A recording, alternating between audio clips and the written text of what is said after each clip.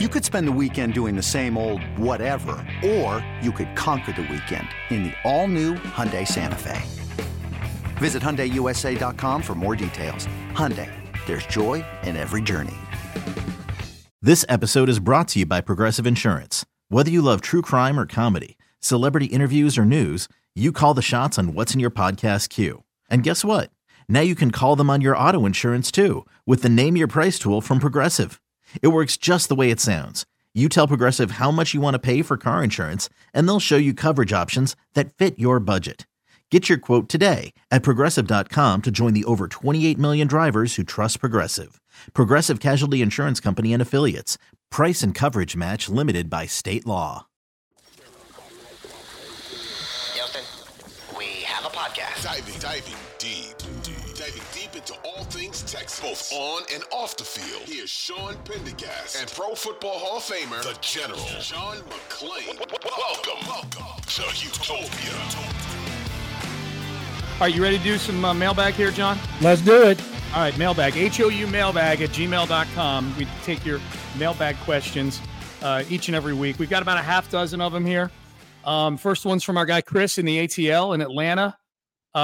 He says that for real or Fugazi? He's giving you a for real or Fugazi, John. I like that when the mailbag combines it. He said, for real or Fugazi, the scramble and completion by Stroud to a diving Nico in their last scoring drive on 2nd and 14 was the most impressive play of the season by C.J. Stroud. I mean, boy, I will say for real because I can't go back over the whole season. People have marveled at that as much as anything this year. It's right there in the comments. Of the play that Watson made in the playoffs against Buffalo when he got sandwiched and completed the pass, and the one where he got kicked in the eye against the Raiders and threw the touchdown pass. That play was not a touchdown, of course, but it was amazing. Some people thought he threw it away. I did when he threw it, but listening to him explain where he was throwing to a spot when he saw Nico lean to turning right, and it worked out perfectly. Yep, Nico described it on the post game with us. He said, yeah, man, just scramble drill. Saw my guy throw it up. I said, hey, I think I can go get that, and he went and got it. We asked Nick this same question today. I asked him, I said, hey, if I played word association, and I said, 6 C.J. Stroud throw, like a badass C.J. Stroud throw, what's the first one that pops into your head? And he thought, and he said, well, I mean, the one to open the game on Saturday was basically like a 75-yard handoff is what he said. The one to Nico Collins. It was so well thrown. The other one he added to it when he had a chance to think about it was the first Jacksonville game early in the game, the one that CJ dropped in the bucket in between 3 defenders to Tank Dell down at the goal line there. That was a great one. That was a great one because and I'll tell you why that one was important, John. The Texans were 0-2 at the time, and that was still early in that Jacksonville game. And if you remember in that Jacksonville game, Calvin Ridley dropped a touchdown pass. Otherwise, Jacksonville goes up 7-0 in that game, and maybe that game starts to play out a little bit differently. But he dropped the pass. The Jags don't score, and then that allowed the Texans to take a lead in that game, and they led the whole day after that. So I thought it was a really good answer. Chris also says I'm throwing in a fun for real or Fugazi, but John probably already covered it. Steichen not handing the ball off to Taylor on 4th and 1 is one of the dumbest things that John has ever seen. I sure as hell thought so, he says. For real or Fugazi? I think that's for real, even though they had done better run defense in the fourth quarter and Taylor was hurting. The fact of the matter is he is their best player, and you took the ball out of the best player's hands and you put it into a quarterback who wasn't playing very well. They had great control of Gardner Minshew, and you throw it to a running back who had 6 catches in the year. And yes, it was open, and yes, he should have caught it. But the reason he didn't, because they went with the wrong guy. Yep. All right, John, this is from Hector. He says, if you were Bobby Slowick, which of the job openings would you be going after the hardest? Which one would you already know going into the interview? I'm not saying yes to these guys. So like each end of the spectrum of the 6 openings, and I guess just for the purposes of the audience, for the audience's sake, the 6 openings right now are Carolina, Las Vegas, the Chargers, Washington, Atlanta, and as of about an hour or two ago, Tennessee. Those are the 6 openings that currently exist. Which one would you be going after the hardest if you were Bobby Slowick? Justin Herbert and the Chargers, because they do have Justin Herbert. And yes, they have cap issues, but you can always work those out. The second one would be Atlanta. Falcons have a good defense. They have a really good running game, and they have some good skill position players. They need one position, a quarterback, and there's going to be a lot of quarterbacks available, whether they're in the draft or veterans moving around. And that would be my second choice after the Chargers. And I think Arthur Blank feels like a decent owner, right? I mean, Yeah, they haven't had a ton owner. of success. Yeah, but he lets his guys do their thing, right? Yep. Yeah. Stays out of it, class act. Yep. I think the second question, which one, if you were Bobby Slow, could you already know going into the interview? I'm definitely not saying yes to these guys, but you're just doing the interview to do the interview. I think we covered that. That's got to be Carolina, right? And that would be Carolina. All young guys might be using that one. Yep, absolutely. All right, our guy JR in Spicewood checks in. Hey, guys, great win. I'm going to need plastic surgery to remove the smile from my face. That being said, we have to do a better job of not getting stupid penalties. Mr. I'm all pro, Laramie Tunsil, cannot continue to shoot the team in the foot. If he is as good as he says he is, he shouldn't need to jump before the snap. Love the show. Welcome to the playoffs. So, yeah, that's I think I had that right. Is that JP? Not all pro. The all pro team hadn't come out and won to a Super Bowl. When you're right. No, he was saying on In the Loop he should be all pro. Laramie Tunsil was. Yeah. Well, is that what that is? Pro Bowl and players don't put as much stock in that like they used to.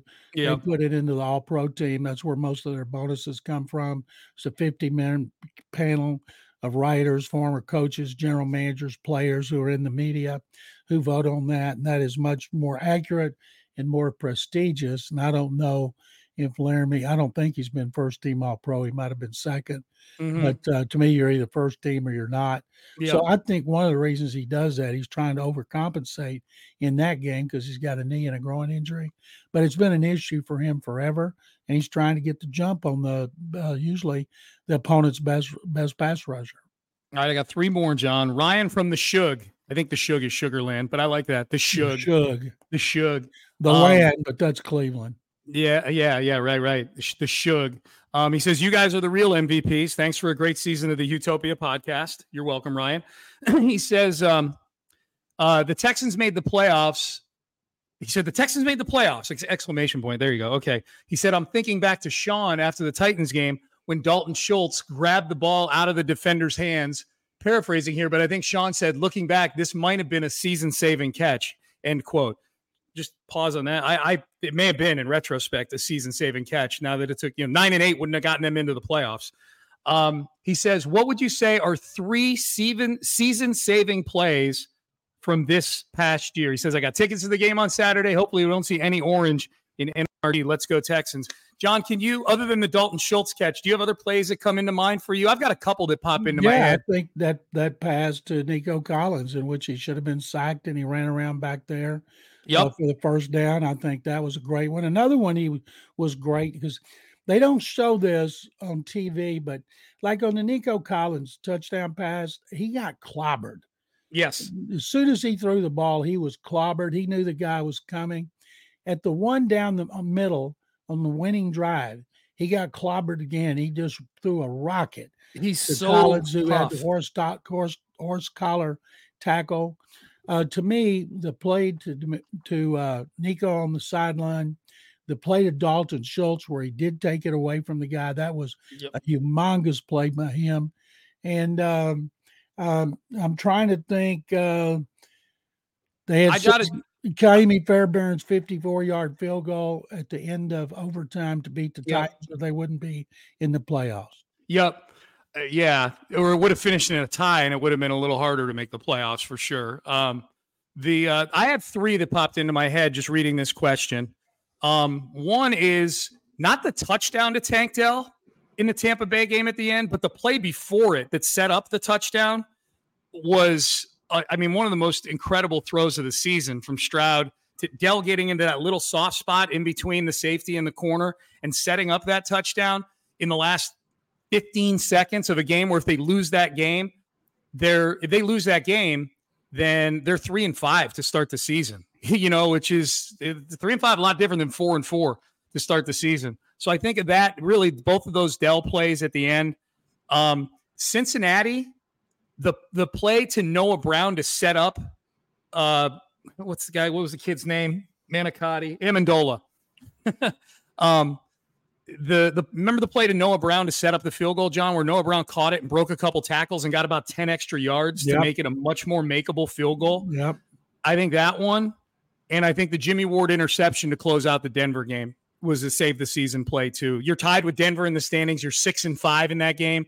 7-5, so much different than 6-6 at that stage of the season.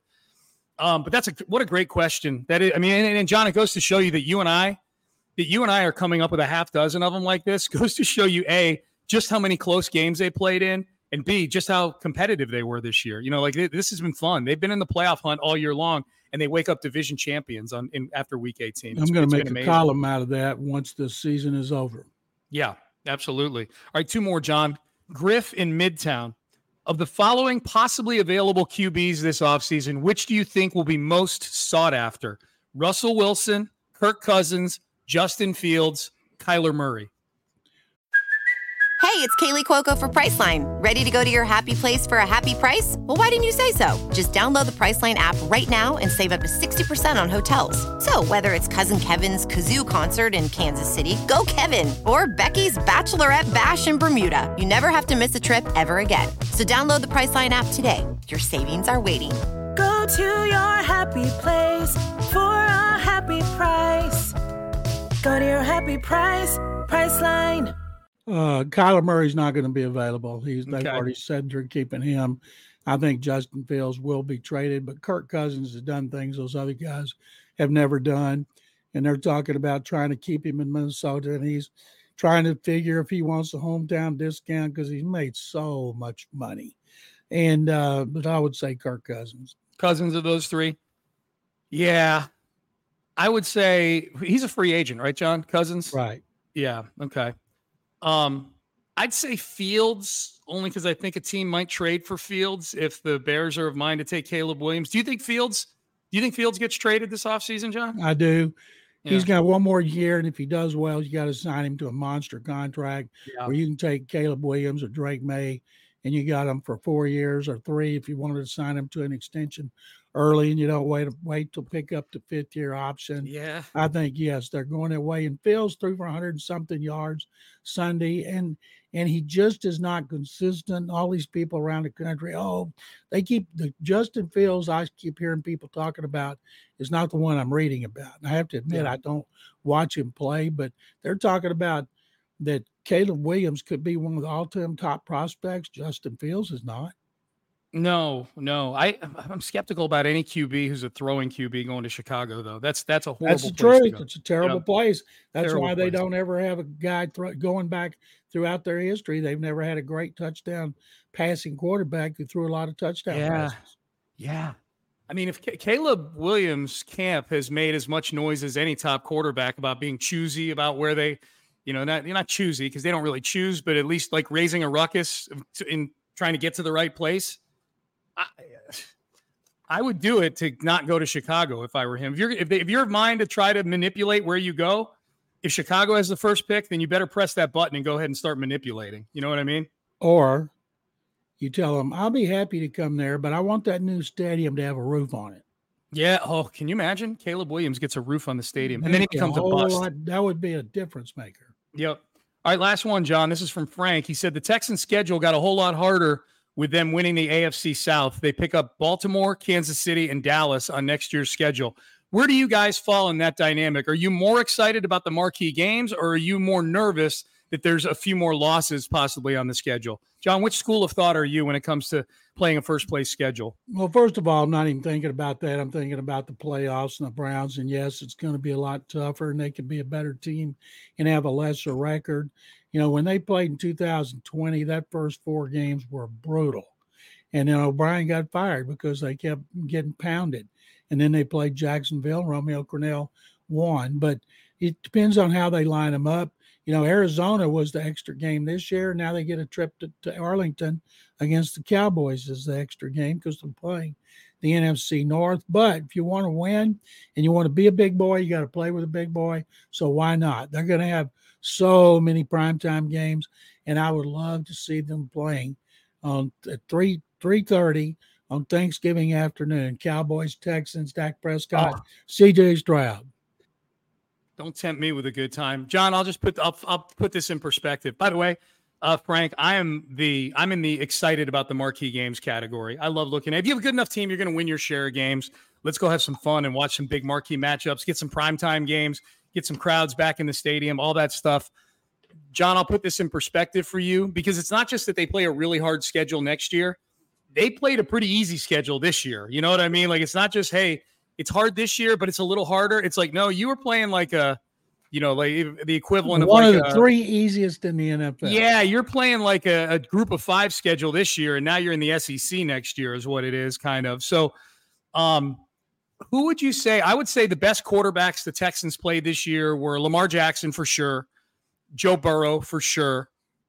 Who's the third best quarterback they played this year, do you think?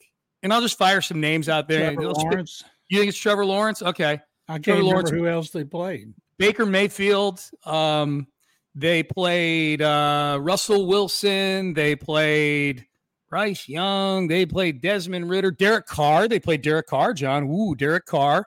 They played Gardner Minshew a couple of times. They played Will Levis a couple of times. They played Joe Flacco down the stretch. Point being, they played a schedule this year where the third best quarterback they played, let's say it's Trevor Lawrence, lost 5 of 6 down the stretch and is being vilified in his city right now. That's the third best quarterback they played on their schedule this year. Next season, John, they play all 3 Pro Bowl quarterbacks from the AFC, Lamar Jackson, Tua, and Patrick Mahomes. Oh, yeah, and the first alternate, Josh Allen. They play all 4 of those guys. Oh, yeah, who else do they play? Aaron Rodgers, Dak Prescott. Who am I missing? Let's see. They cross over. Oh, Jared Goff. He's pretty good. He's been really good. Jordan Love, 18 touchdowns, 1 interception the second half of the year. Caleb Williams with the Bears. It could be Caleb Williams with the Bears, yeah. Or if Caleb Williams or Justin Fields, either one of them, are are competent, or we don't know what Williams is, but it'll be exciting for him to come to NRG Stadium. My point being with all this is that the 8th best quarterback they play next year might easily be the 3rd best quarterback they would have played this year. You know what I mean? Like, it's crazy. They lost to Zach Wilson, Desmond Ridder, yeah, Bryce Young. They sure did.